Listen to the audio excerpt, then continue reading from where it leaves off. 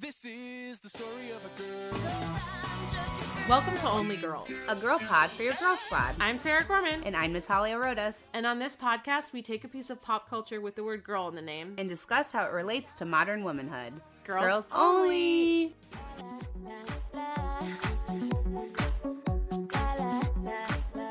Hey, we're back. We're back. Finally. Yeah, after it's been a minute. Hiatus, season 3 of Only Girls. We've had a lot going on. Yeah, you moved. I moved. You went on vacation. Traveling. You were traveling. My parents visited.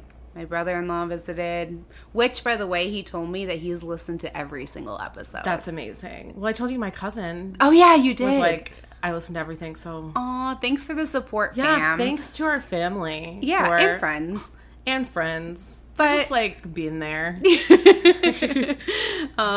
But yeah, no, it's good to be back. I'm excited about covering this amazing experience. Yeah, so for our first episode, we're going to be covering the 1968 movie based on the musical from 1964, Funny Girl, starring Barbra Streisand.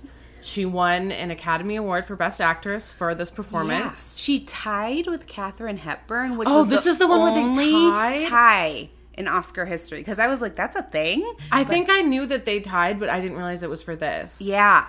That's so lame. I don't know what Katharine Hepburn was in that, award season. Me but either. Who cares?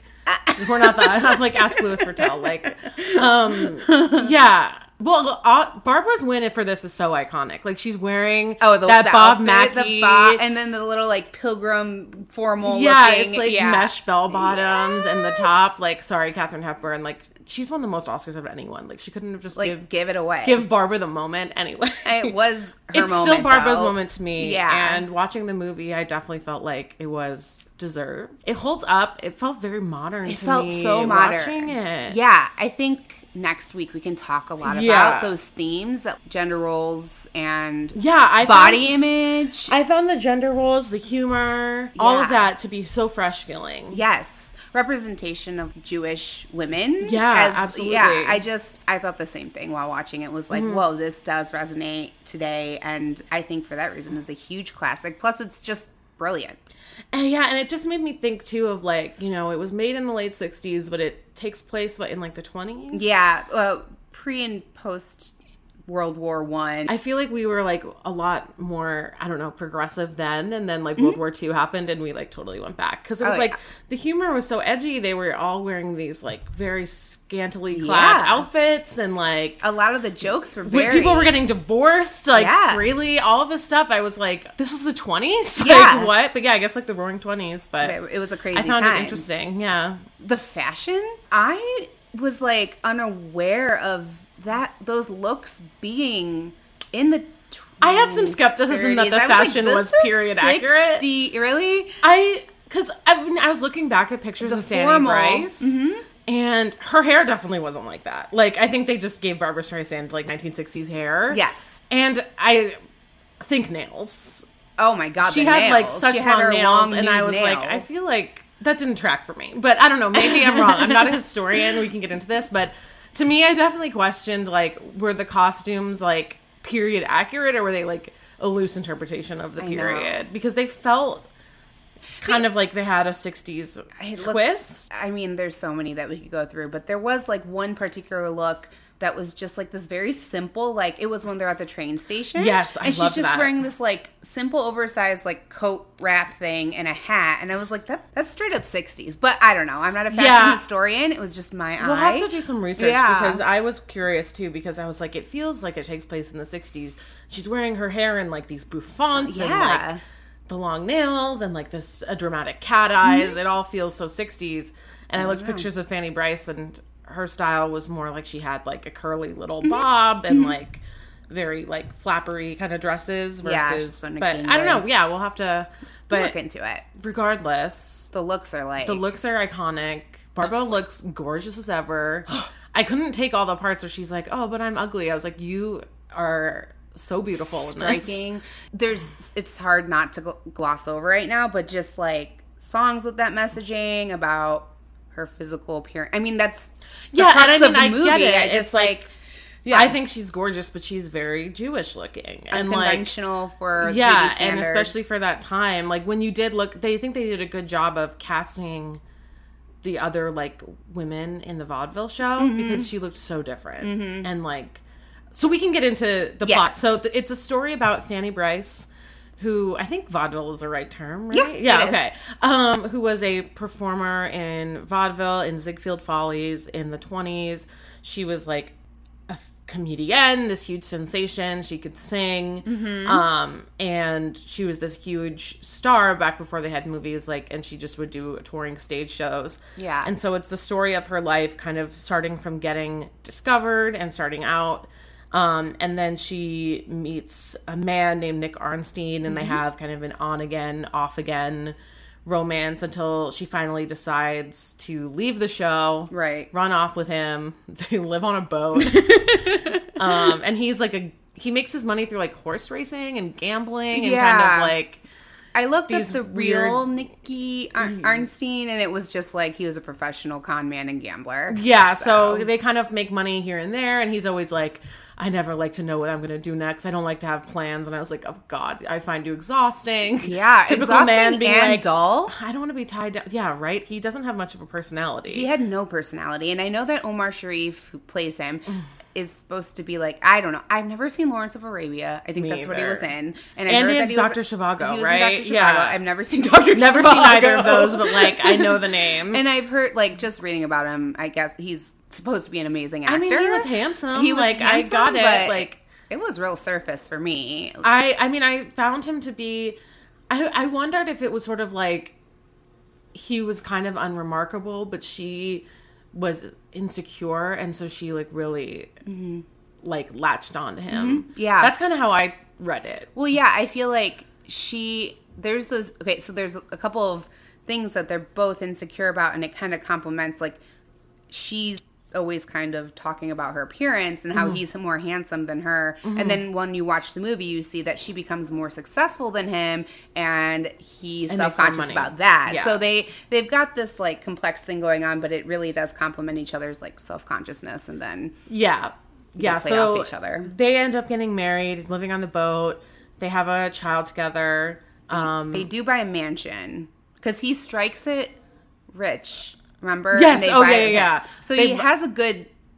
They're rich for a while, but then he like loses it. Yeah. Yeah. So, I mean, that's what happens when you're a professional gambler. Right. And they have to move back to an apartment. Which was still very nice. Yeah. I was like, I'd be fine with this. But Yeah. anyway, so because of that, Barbara, aka Fanny, has to go back to the Follies and ends up being like even more successful and huge and making all the money for him, and he kind of is like floundering and struggling, and she ends up like orchestrating this deal for him where she's gonna like pay $50,000 for him to like buy into this investment opportunity, and he finds that out and gets really upset. Yeah, and his ego is bruised to the point where he doesn't want to have legit work. Yeah, he'd rather be embezzling money. Then he ends up embezzling and turning himself in for it because he'd just like rather go to jail than for his wife to support him. Yeah, than to like accept $50,000 from your wife, which is like, wow, male fragility is real. Yeah, I know.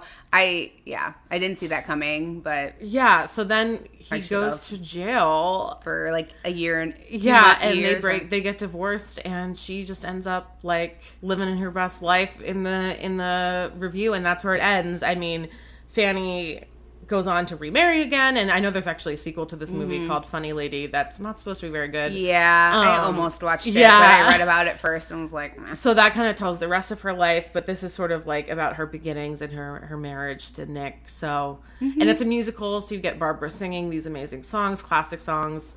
Don't Rain on My Parade, made famous by Lea Michele in Glee, but also made famous by this movie. And I forgot, like, I always knew People as, like, a Barbra Streisand song, but I didn't realize it was from this. Oh, yeah. It's just, like, one of her singles. Yeah, I was just like, oh, yeah, that's, like, I don't know what I thought it was from. So there's that, and there's so many. And they're almost exclusively sang by her. This is a musical, but it's... He sings, like, for a second, and then... sings... right. Talk, like, patters. Sing, talk. Yeah, exactly. He does what Pierce Brosnan did in Mamma Mia. Honestly, Pierce put in more effort. Or what? Who couldn't sing? Russell Crowe and Les Mis. Oh my god, that was why. That was why. hard. And he had to sing a lot. Like him and Hugh Jackman are like back and forth singing at each other like 90% of that movie, and Russell just can't keep up. And it's a musical. Like how? Yes, it's how like did an that? opera. Yeah. It's like operatic, and he's like, oh my god. Anyway. really struggling. I mean, I don't know who ever thought we wanted Russell Crowe into anything anymore. Right? I did just see that he bought a dinosaur head from Leonardo DiCaprio, so that's cool. They've got that. Did you know that he had like this auction at like Christie's that was like happy divorce, and it was like him getting divorced and like selling all of this all her shit stuff, or like I think he like needed money because he had to pay like alimony or whatever. Oh my God, that is savage. So yeah. Okay, so he has a dinosaur head. But now he has enough money to buy a dinosaur head, so that's cool. Weird. Good for Russell Crowe. I didn't forget when you threw a phone at someone, and I won't forget. Anyway, it's like his mom or some shit. Yeah, I mean, he's definitely on my long list of like domestic abusers that we don't call out in Hollywood. Hello. I've tweeted the long list many times if anyone wants to touch down on that. What up, Casey Affleck? Ben Affleck. Casey Affleck. The Masterson brothers. Christian Slater. Alec Baldwin. Oh, Johnny Depp. Sean Penn. Sean Penn is like Madonna. practically a murderer.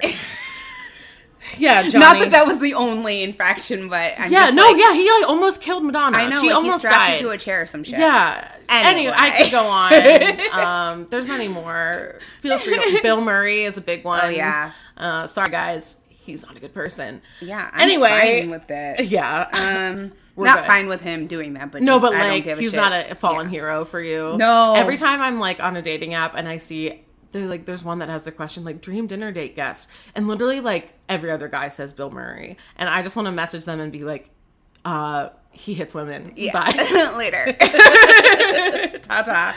Anyway. One thing about the opening that we should mention is the very first line, the iconic, "Hello, gorgeous." Yes. Okay. It was so good. And I just felt like watching this movie, I took so much meaning from that, from, like, how you see her, like, diminishing her own appearance from the beginning. Like the first song is like those like Yenta ladies like singing about how she's like not hot enough to make it in Hollywood. Yeah. And then the fact that you see her totally transformed, like looking at herself in the mirror and calling herself basking. That. Yeah. So then she goes into where she goes and sits in the empty theater, and I think she's waiting for Omar or Nikki.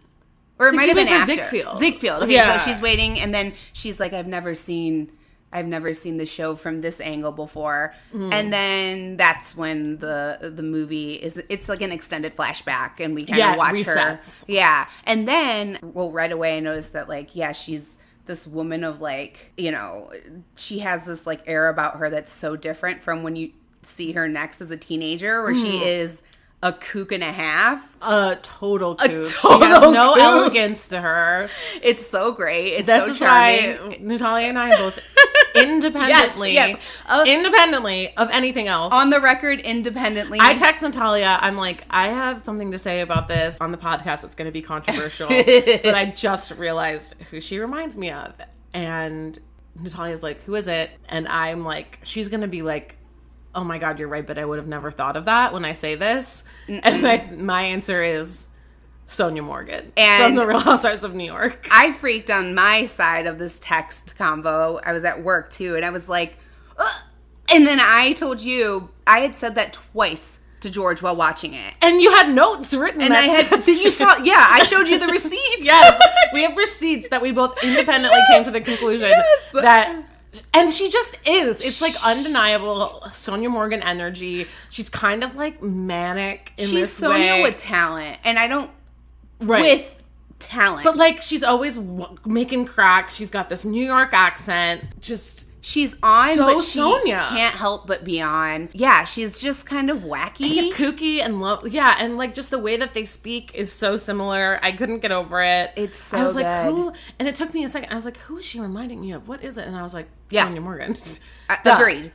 Is Sonia from New York? I think so. Okay. I feel like she has to be a born and bred New Yorker. Like, I feel like she was born in that I don't know. Like, everybody's from Connecticut there, too. I was like... That's true. I feel like if she's not from there, she's been there so long. Done her time. Like... So, yeah, she, as a teenager, she's super relentless, and she wants to be a star. And we hear the song, I'm the Greatest Star, where basically she is singing about how she is the greatest star out there, but nobody knows it yet. Yeah, which was amazing. And it's so good. It's just so charming and pretty, like, unconventional and just so different from, like, the movies from that time where we see the, like, the young ingenue who's, like, got the potential and is beautiful and is, like... I'm here to make it. Fanny is like, I'm here. I kept thinking of A Star Is Born, the Lady Gaga version. Because I was like, oh, kind of like the way that she's like kind of unpolished and like she says that like her looks are like what are holding her back. I was like, oh yeah, that reminds me of A Star Is Born. But the difference is that like it takes like a man to like tell Allie that she's good enough. Right. And versus like Fanny knew that she was good enough from the beginning. Right. Like, Nick is, like, if anything, like... He's attracted to it. But he's also, if anything, like, dimming her light rather than being the one that's, like, lifting it the way that the message that you get, like, from A Star Is Born where it's, like... He's helping. He, like, is what made her into who she is. And you're like, that's a good point. She made her into who she is. Yeah. And he was there. Yeah. Yeah, and she seems self-aware about the fact that she's not conventionally beautiful. So she even talks about how she needs to just, like, amp it up. And you see the physical comedy, which was killing me. I was laughing so hard during the roller skating scene where she's, like... She gets the opportunity to perform... Yeah, in the vaudeville. In a show, and they're like, as long as you can roller skate... And she can't do it, but she says she can. Classic actress move. Well, see, I was like... Well, at the end, if you notice, she's skating perfectly. So I even said, like, I just talk to George while I'm watching stuff, even if he isn't watching. And I was like, whoa, she's, like, skating perfectly. Did she just ham it up and act like she couldn't do that? Probably. To, like, I think that's a really good point. Because I just thought that was, like, oh, well, now this is, like, a choreographed magical number, so whatever. But you're probably, I like that interpretation that, like, she probably just pretended she couldn't so she could stand out. Because by the end of her roller skating, she, like... has stolen the show. Steals the show, ends up singing a song to, like, try and recover from the embarrassment. And, like, the crowd is going crazy for her. It's great. Yeah. It's great. Yeah, and I think also she does moves while she's skating. Even if you were struggling, you wouldn't, like, throw yourself around. Like, right, she like walks on her tiptoes while skating. Like, so I thought she was really just sort of trying to separate herself and then take that opportunity to be like, here I am. So yeah, I mean, she pisses off the theater owner. What's his name? I forget that guy. He wasn't Ziegfeld. That was like her show before she got into the Follies. I forgot. He was just some rando. But he gets mad, but then also realizes that this is what the people want because she slams She kills it. Yeah. And then I think that's her debut, right? So her debut in the Follies is the one where she puts the pillow under. Okay. So eventually, that's the same night she meets Nick, and he like helps her negotiate for more money. Yeah. Because he's a con man, so he pretends like he's a competing theater guy who's going to pay her more so that the guy will up her salary. And that's when they first meet, and they kind of flirt, but nothing happens. And then she gets a telegram, which I thought was hilarious because like the whole town was like, their whole Henry Street, which was like the Jewish neighborhood that they lived in, is like freaking out that a telegram is coming. And they think someone died. And it turns out she's getting invited to audition for Ziegfeld's Follies, which is like this huge, famous vaudeville show that tours around. And she auditions, and she gets it. But then she finds out she has to sing a song about how she's, like, this beautiful bride. Yes. And says, like, I can't do that because people are going to laugh at me hearing me sing that. That approach kind of is common throughout where it's like, I'm going to control when people laugh at me. Yeah, right. So what she ends up doing is going out there and she, like, puts a pillow under her stomach so she's clearly, like, a pregnant bride. And she says something about, like... you know, I'm beautiful because of the affection my husband has given me. Yeah. And it's sort of implied that, you know, she's talking about how he's knocked her up. I loved it. And it was hilarious. And I was like, this is what feels so fresh and, like, edgy. And she was, like, talking to Ziegfeld after because he's pissed. And she's like, well, I knew if I was saying those words, they'd laugh at me. And he was like, well, they did laugh at you anyway. And she's like, no, they laughed with me. Like, I was in on the joke. And that I just, like, felt so in hard. My bones. Like, so hard. So many, like, just, like, your defenses of vulnerability being like, no, like, I'll make them laugh with me. Like, and it stems from a place of insecurity. Yeah, which, totally. Yeah, I mean, there is this confidence about her that's great, but also, there's that deep insecurity. Yeah, I really felt that, like, pull between, like, thinking you're so talented and, like, being too cocky and, like, also being so insecure. It just feels like epitome of, like, your 20s, your early 20s. Yeah, no, it's true. Like, just finding balance with that stuff is very tricky for everybody. So, she becomes a part of the traveling company or what. And she and Nick, is it Nicky? Nick? It's Nick, but I think she calls him Nicky sometimes. Okay. So they kind of connect throughout the years. It's implied that it's like 1 or 2 years her star's kind of rising. She's traveling with them because she's the best singer, so they always feature her in the show as the singer. Right. She's still always got some sort of comedy spin on it. And I believed he was falling in love with her. It seemed like this authentic, real. What I didn't love was the scene when they, like, go on their first date. And then there's, I am man, yeah, you are woman. And then there's, like, a whole song about him, like, coaxing her into having sex with him, and she's, like, unsure about it. Well, I feel like he didn't need to do that because I feel like she showed that she was very attracted to him from the second they met. It's like, probably you don't need and to, I get it, like, I feel like of the time, like, it makes me think of when people critique that song Baby It's Cold Outside. Yeah. And they say, like, well, of the time, like, to save face, women had to sort of be like, oh, I could never. Right. I'm like, but really, like, they were into it. And so I was wondering if it was like, she's kind of like, oh shit, should I do this? But, like, you could tell she was down. I don't want to be like, you could tell she wanted to. Same. Like, no, but I think like tricky consent talk, but, like, I think it was meant to at least come across as, like, the kind of thing where women felt like they had to say those kinds of things, right? To, like, to be come coy. off as, like, still demure and classy. Like, it was the worst thing to make it act like you wanted to have sex. I know. It had to be something you, like, accidentally just kind of fell into. Yeah, definitely. Or, like, you're wooed. It's so and you kind of see her struggle with that a couple of times where she's like, instead of, like, waiting to be proposed to, she's just like, we got to get married. Like, she explodes with, like, her feelings. So and she's really assertive and transparent. And so, but yeah, that number, I was just like, I'm sorry, their whole relationship. She just didn't need him. He was just, and, like, he was so boring. I know. And I was, like, disappointed because then he says he's going off to Europe. She decides that she's going to leave the show and go with him. And, like, I always think of Don't Rain on My Parade as this, like, super empowering, like, song of, like, I'm here, this is who I am. And then you see the context, and it's actually her telling everyone, like, fuck you guys. I'm not quit. I'm not going to pursue my career anymore. I'm quitting to be with a man, and you can't stop me. And I was like, this sucks.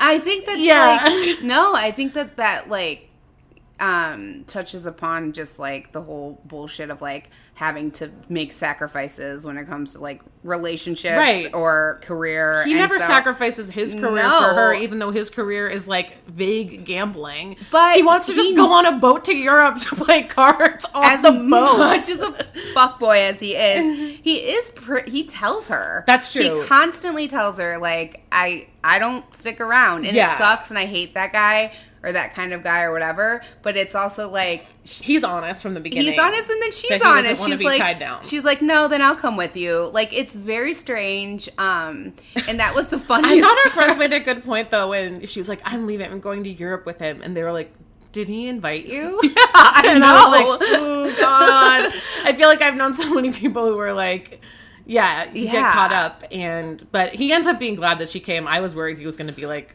Every time she did something like that, I thought it would take a turn. Like, eventually when they go to dinner, when they're together, she's kind of dipped out on the show. Mm-hmm. She brings up marriage, and I was like, okay, he's going to be like, whoa, whoa, whoa, whoa. And then he's like, okay, I need to make enough money, and then let's get married. So, like, their relationship was so interesting, and I think, not to keep shitting on Omar Sharif, but, like, what a hack. No, I'm just kidding. Yeah, but just like, if it would have been someone else, I feel like maybe it would have been He better. didn't have I wanted him to be like a Clark Gable. Like, he reminded me of Rhett Butler, his character, in the way that he was just kind of a fuckboy, but he, like, told her, I don't know if you've seen Gone with the Wind, but he basically tells her from the beginning that he's, like, a fuckboy, and she just refuses to believe him.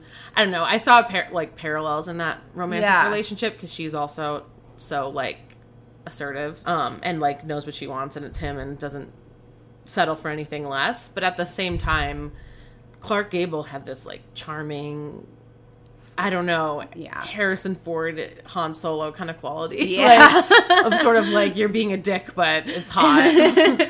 Yeah, he just seemed more like, it was nice. He wanted a family. They were in love, but he just seemed as disconnected as he told her he would be. Yeah.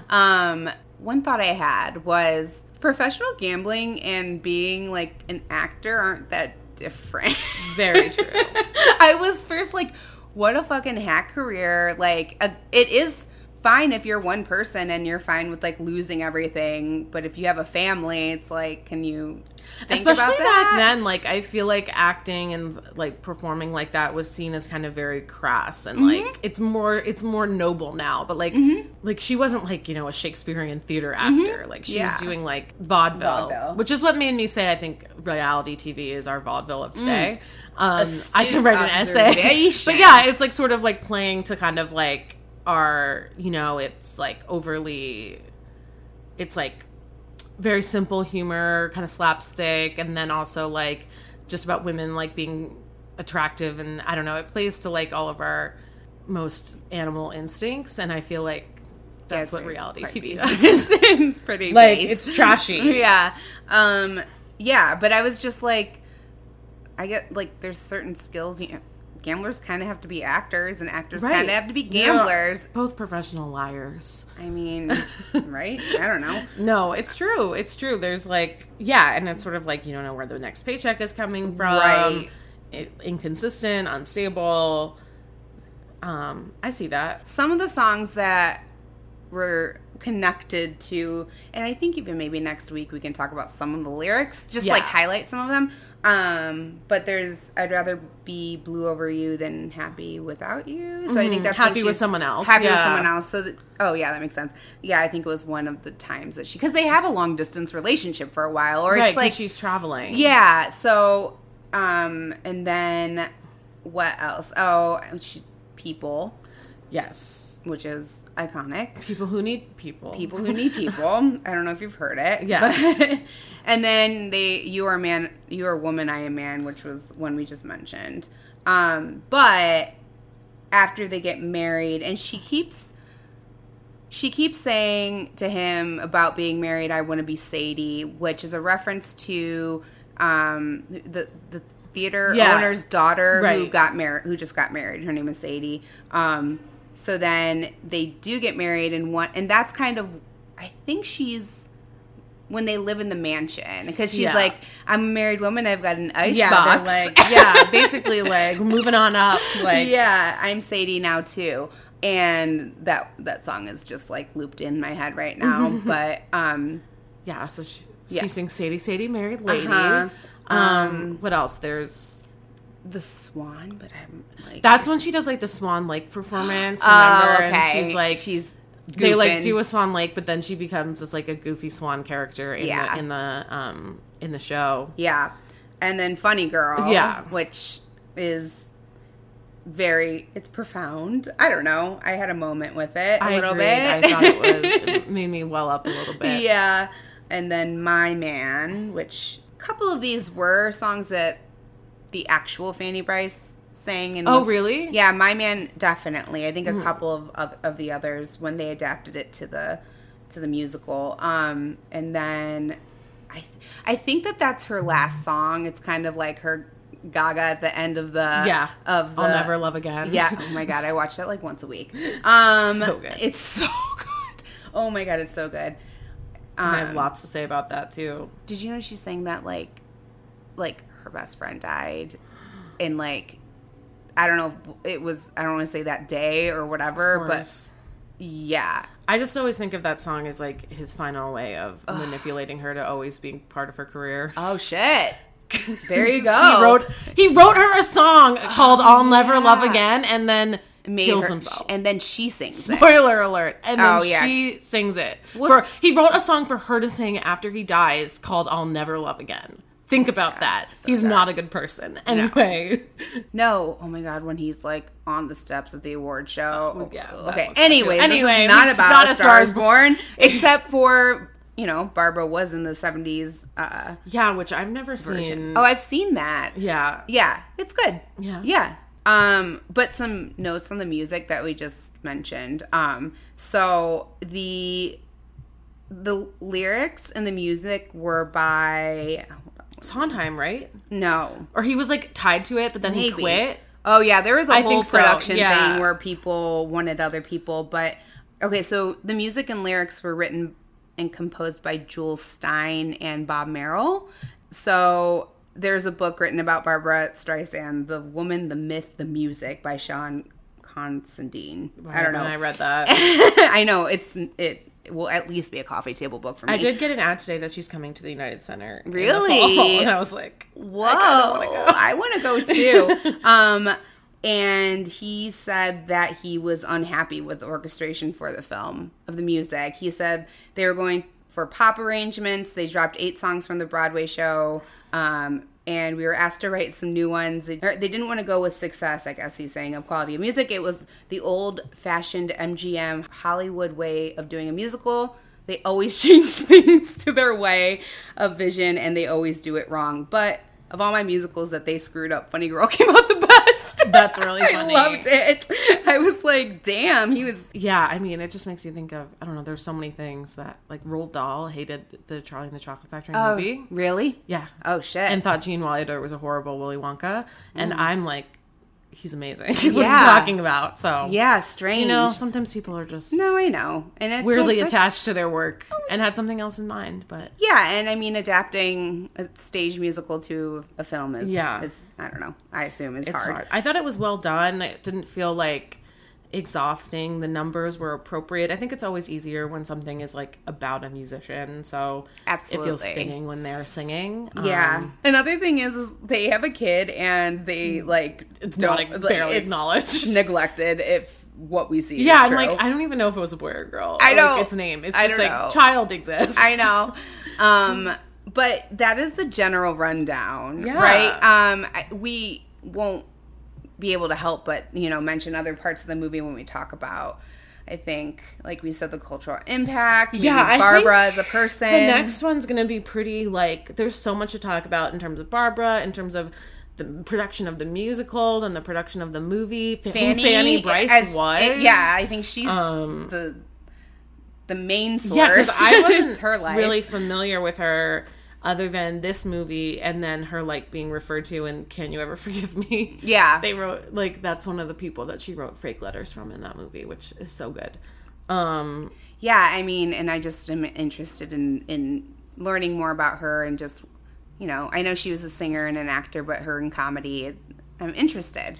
Yeah, especially, like, she was, like, before Lucille Ball, before this, like, female comedian. Which I saw, so that part in the movie where Barbara's dressed up like a little girl and she's like talking to the reporters. That was one of Fanny's like original characters. Oh, really? So yeah, I was putting it together when I was reading it a little bit, but I definitely need to dig in deeper and we can cover that. Yeah. There's so much. So initial reactions, like, what are your thoughts? Oh, I love it. Yeah, I loved it too. I loved it. I had a lot of fun. I will say that in 2016, and this ties into why I love it. In 2016, Funny Girl was deemed culturally, historically, and aesthetically significant, and I was like, yes. Oh yeah, in the National Registry. Yeah, the United States Library of Congress and the National Film Registry, and just like it's deserved. Yeah, and Hello Gorgeous is in like the top movie lines ever. It's pop culture even gold. More iconic because when Barbra wins her Oscar, she says the first thing she says in her speech is "Hello Gorgeous" to the Oscar. She killed it. She's like, delicious. Buonissimo, chef's kiss. Yeah. I loved it. I thought it felt really modern. I don't always love older movies. Mm-hmm. Although I say that, and then everyone we watched on this show, I like. So maybe I'm wrong. Loved it. Highly recommend. You can rent it on YouTube for like $4. So, yeah. Or watch it free on Crackle. Which it didn't work. Sorry to bash. I didn't even know Crackle still existed. I didn't either. I just looked up Funny Girl on Amazon Prime, and it came up as a watch free option, and then it froze 3 times, so I rented it. So. Cool. Good work. Good job, Crackle. Insider info. Good job, Crackle. That's just some constructive criticism. Yeah. Okay. I think we needed to just, like, purge all of that. I think so. I think definitely can't wait to get into it more, but... If you have questions, comments, your thoughts on the movie, give us a call. Please. And we'll talk to you guys next week. Yeah. Talk to you then. Yeah. Bye. Bye. Yeah, the guy said, honey, you're a funny girl. That's me, I just keep them in stitches.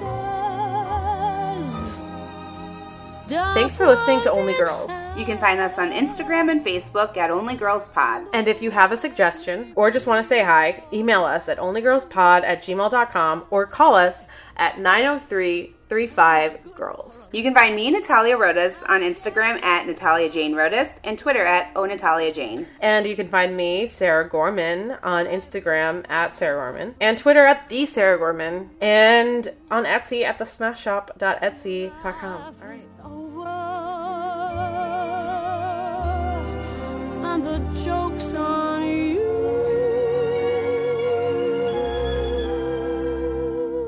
A girl ought to have a sense of humor. That's one thing you really need for sure. When you're a funny